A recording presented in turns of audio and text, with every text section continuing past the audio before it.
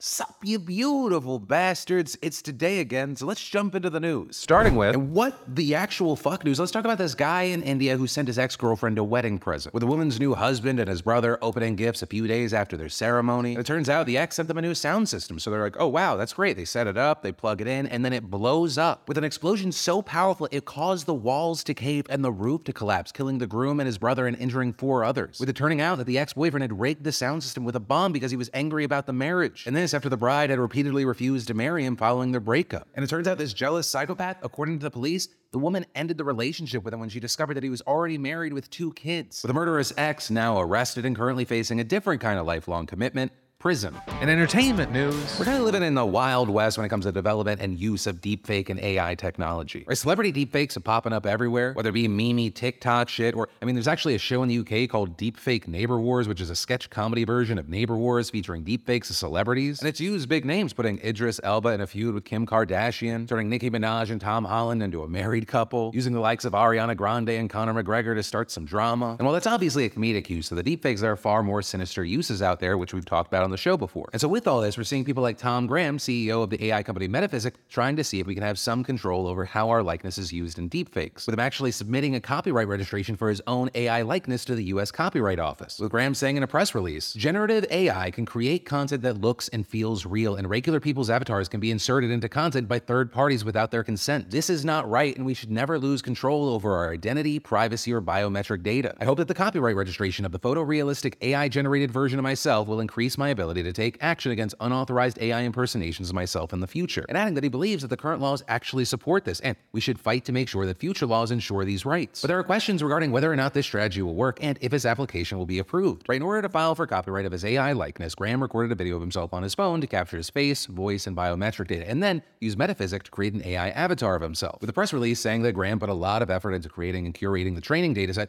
and working with the team of Metaphysic to hone in on the AI look that he wanted. But according to The Hollywood Reporter, copyright laws don't protect works created by machine alone, with many courts having ruled that the work must be made by a human. So, an application containing AI-generated material can support a claim only if it satisfies a requirement that a human contributed to most of the work. And even though Graham told the outlet that there's a large degree of man-made work and human effort involved in this process, legal experts still question whether it's enough, with one IP lawyer telling The Hollywood Reporter that she's skeptical about the case and explaining, to the extent that there was extensive training for the AI tool to work and create an output, that won't get you over the hump. With the outlet continuing to say that all these complications highlight the lack of protection against the illicit dissemination of videos and photos in which a person's likeness is duplicated through AI. Right? Because like I mentioned, we are in the wild west of it all. You name a celebrity, there's a deepfake of them, whether they okayed it or not. In fact, Graham himself has gotten attention for making many of those viral deepfakes that you may have seen of Tom Cruise. And so Metaphysic has maintained that this copyright process is important in claiming it provides a framework for how other individuals and public figures can take steps to protect their identities, performances, and brands. But for now, we're gonna have to wait to see what actually happens, and you just make sure you're subscribed so I can keep you in the loop. And then, NPR is state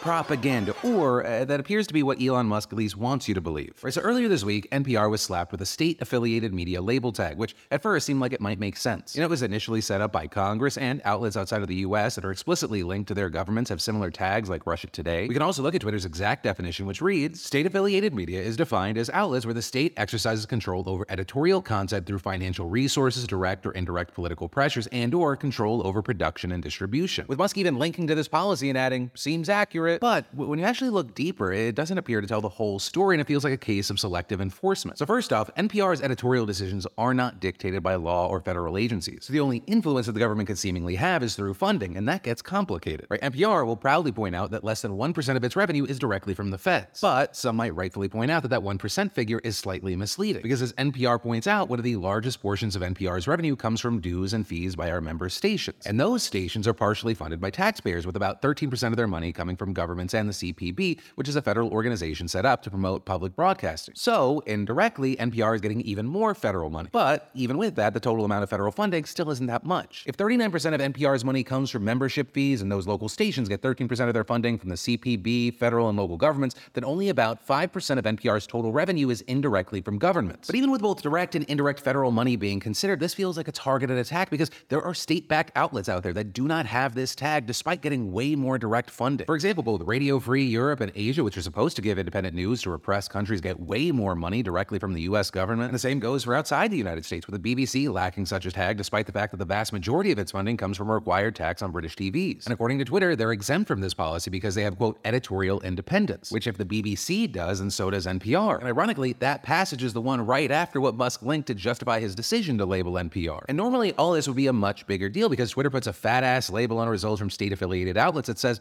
stay informed, and warns about the outlet's links to governments. With that policy being around since 2020, and it's supposed to limit the reach of outlets like Russia Today and the Global Times. However, just as this news about NPR came out, there was also another breaking story that Twitter apparently is just ignoring its own policy, with now these outlets and their links lacking the warning label and only having the small state-affiliated media. So taken all together, it kind of feels like this petty move by Musk and falls in line with a long history of conservatives trying to target NPR. And then, did you know that 2 out of 3 guys will experience some form of male pattern baldness by the time that they're 35? And maybe you have that friend or that family member that's dealing with hair loss, and well, thanks to the sponsor of today's show, Keeps, you don't have to just sit around and wait for that to happen to you. Because whether you're looking to prevent hair loss, stimulate hair growth, or just keep better care of the hair that you have, Keeps has you covered. Keeps helps you stop hair loss before it's too late with a scientific and affordable approach to treatments that are up to 90% effective at reducing and stopping further hair loss. And in addition to clinically proven treatments, Keeps is an award-winning all-natural thickening shampoo and conditioner system. And you can get these products delivered directly to your door, meaning no more going in person to the doctor's office for your prescription, saving you both valuable time and money. Hair loss stops with Keeps. So to get your special offer, go to keeps.com/DeFranco or just click that link in the description. That's keeps.com/DeFranco. Then in political news, Clarence, what you doing now? Specifically, I'm talking about Supreme Court Justice Clarence Thomas, who has reportedly been secretly accepting insanely pricey luxury gifts from a Republican megadonor for over 2 decades. That is what was revealed in a new Bombshell investigation by ProPublica published just today. So let's jump into it. So the report in question focused on the relationship between Thomas and a billionaire real estate magnate and Republican megadonor Harlan Crow. And according to the outlet, Crow has deep connections in conservative politics and has been a major Republican donor for decades. He's given over $10 million in publicly disclosed political donations and contributed an amount we just don't know to dark money groups that keep their donors secret. But Crow has long supported efforts to move the judiciary to the right, with him giving millions of dollars to groups that fight for a more conservative legal system, and he sits on the board of 2 conservative think tanks that publish scholarship advancing conservative legal theories and sometimes file amicus briefs with the Supreme Court. And according to reports, Crow and Thomas met just after Thomas became a justice. And the relationship has been reported on some in the past, including back in 2011 when Politico found that Crow had donated $500,000 to a Tea Party group the justice's wife, Ginny Thomas, had founded, which also paid her a $120,000 salary. But the outlet saying that the full scale of Crow's benefactions have never been revealed. And so drawing from flight records, internal documents distributed to Crow's employees, and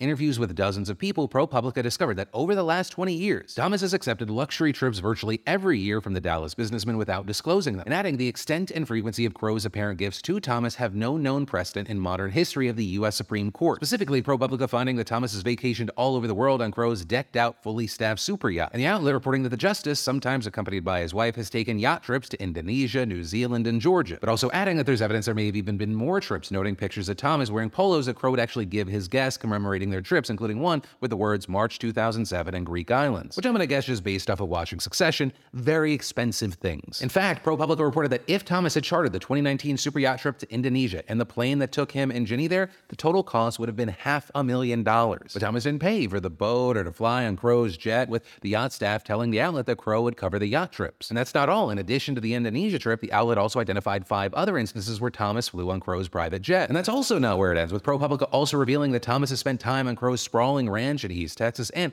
quote, typically spends about a week every summer at Crow's private resort in the Adirondacks. And very notably here, the outlet also reported that it wasn't just Crow who had the unique opportunity to spend days in private with one of the most powerful fucking people on earth, with Crow sharing his access to Thomas with other incredibly powerful and influential conservative figures who joined them at his private Adirondacks resort. And the craziest part of this all is that Thomas hasn't reported any of these insane trips in his financial disclosures. Right? And under federal law, justices are usually required to publicly disclose all gifts that are worth more than $415. Now that said, there are exceptions if someone hosts a judge on their own property, as well as for free food and lodging. But as ProPublica explains, while that would exempt things like a fancy dinner at a friend's house, experts say that it's never been applied to transportation like private jets. And in fact, that was actually made explicitly clear in updated filing instructions for judges, with legal experts also telling the outlet that the trips on the yacht also require disclosure because it's considered a form of transportation. So failing to report all those trips as gifts amount to violations of disclosure law, with ProPublica also noting that even his annual trips to the Adirondacks resort may have required disclosure because Crow owned those properties through a company and not personally, though they're noting that the rule has only been clarified recently. But all of this is a huge deal, right? I mean, we're talking about potentially millions and millions of dollars in unreported gifts to one of the 9 most powerful people in the country, one of the 9 people who ultimately decide what is legal or not. And it is a lifelong power and seat, and the money just so happens to be coming from an extremely influential political mega donor. Now, in a statement to ProPublica, Crow acknowledged that he has extended what he called hospitality to Clarence and Ginny Thomas over the years, but claiming they never asked for any of this hospitality, and adding, "We have never asked about a pending or lower court case, and Justice Thomas has never discussed one, and we have never sought to influence Justice Thomas on any legal or political issue. Or generally, I am unaware of any of our friends ever lobbying or seeking to influence Justice Thomas on any case, and I would never invite anyone who I believe had any intention of doing that. These are gatherings of friends." Yeah, just gatherings of super rich and super powerful friends who work in politics and law but never talk about it. Yeah, that adds up. That makes complete sense. Now, my sarcasm aside, Justice Thomas, for his part, has not yet responded to the report as of recording, but what we're already seeing is a lot of backlash from Democrats and actually even some former GOP lawmakers, and some, including the likes of Representative Alexandria Ocasio-Cortez, even calling for him to be impeached. But also, this is America. None of this is surprising, right? As ProPublica even noted, Thomas's approach to ethics has already attracted public attention, noting that last year, Thomas didn't recuse himself from cases that touched on the involvement of his wife Ginny in efforts to overturn the 2020 presidential election. And while his decision generated outcry, it couldn't be appealed. So, just some blatant in-your-face sketchiness from one of the most extreme members of the Supreme Court that will likely not do anything. Welcome to America. And then, the U.S. government has reached a tentative settlement with the families of those lost in a 2017 mass shooting in Texas. Right, this after years of back and forth, the DOJ and the 75 plaintiffs have reached a settlement of $144.5 million. With the shooter having been a former member of the Air Force who was court-martialed for domestic violence and received a bad conduct discharge. And in 2021, the Air Force was deemed 60% responsible for the shooting because they failed to input the shooter's history into the background check system, which likely would have prevented the shooter from buying the gun. Now, the government was ordered to pay $230 million to the families. However, they appealed the decision back in January of this year, winning criticism from gun control advocates and praise from the NRA. But now, new settlement negotiations have gotten us to this point where family members can close the door on this long and brutal legal battle. Notably, once the settlement is fully finished and finalized, it'll be the third time the federal government has ever paid out to the families of mass shooting victims, with it also being one of the highest payouts ever. And then in international news, did you know that almost a third of English children live in poverty? That's according to a parliamentary report back in January, which found that child poverty in the north of England to be especially bad at 34%. But among all the causes of this, the single biggest one, according to some experts, is the UK's two-child limit. Right, it's a rule that went into effect 6 years ago and restricts child tax credits, universal credits, and other benefits to the first two children in a family. Meaning if you have 3 or more kids born after April of 2017, you're on your own. And according to the Child Poverty Action Group, the policy now affects 1.5 million children, 1.1 million of whom are growing up in poverty, with it adding that the number affected could eventually grow to about 3 million, and those families losing out on up to £3,235 per year. But also, when you look past the stats, the lives these people are forced to live, it will infuriate you. Right? You've got families struggling to pay for food, heating, power, clothes, just basic things. With mothers missing meals to feed their kids or returning to work with a baby who's just a few months old and their kids unable to attend school clubs and outings. Right? In one case, you had a woman saying she very rarely bathed or read bedtime stories to her 3- and 4-year-old kids because her local supermarket tended to discount food at 7 p.m. So when you hear all this, you might think, well, why is this rule even a thing? Why is it on the books? Well, when the government first introduced the policy, they argued that it would disincentivize parents from having too many kids and encourage them to take financial responsibility for their families. And adding that there were plenty of certain safeguards, things like exemptions for women who can prove that their third or subsequent child was conceived through rape or it was a product of multiple childbirth. Though even that rape clause is controversial since it compels women to disclose their trauma for benefits. We have the director of policy for CPAG countering that the intended disincentive just hasn't worked. So what we know actually is that the policies that were introduced at that time have had pretty much no impact on family size whatsoever. Then you have others arguing that effectiveness aside, it's just cruel to exploit child poverty for policy ends. It's causing untold misery. It's an immoral policy because children are the victims of this policy. A third child in no way should be punished because they were born. And as you can imagine, the cost of living crisis has just put extra stress on impoverished families, with the number of children in poverty rising by 350,000 last year alone, according to CPAG. And one charity reporting just over a month ago that some parents are changing their babies less frequently due to the rising cost of diapers. And with food prices up 18% year over year as of February, it makes sense that the number of children in food poverty has nearly doubled over the last year to almost 4 million, according to the Food Foundation, which is why you hear growing calls for the government to fund free school meals. And in some localities, we've actually seen that happen. Like in February, London's mayor announced that all primary school children in the city would be given free lunches for a year from September. Places like Wales also planning to provide free lunches for primary school children by 2024, and Scotland already rolling out the policy. But if you ask CPHE, what is the #1 thing the government can do? It's abolishing the 2-child limit, which it says would cost £1.3 billion per year and lift 250,000 children out of poverty, with a further 850,000 in less deep poverty. And that's where today's show ends. But quick thing, obviously I've been doing shows from the road this week, hence the different backgrounds, the tiny mic. For the life of me, I don't know where the hell the clip for this thing went. But with everything going on, the only change this week is that there's not going to be a Sunday show just for this week, but then we'll be right back to normal this coming Monday. So that said, my name's Philip DeFranco. You've just been filled in. I love yo faces, and I'll see you Monday.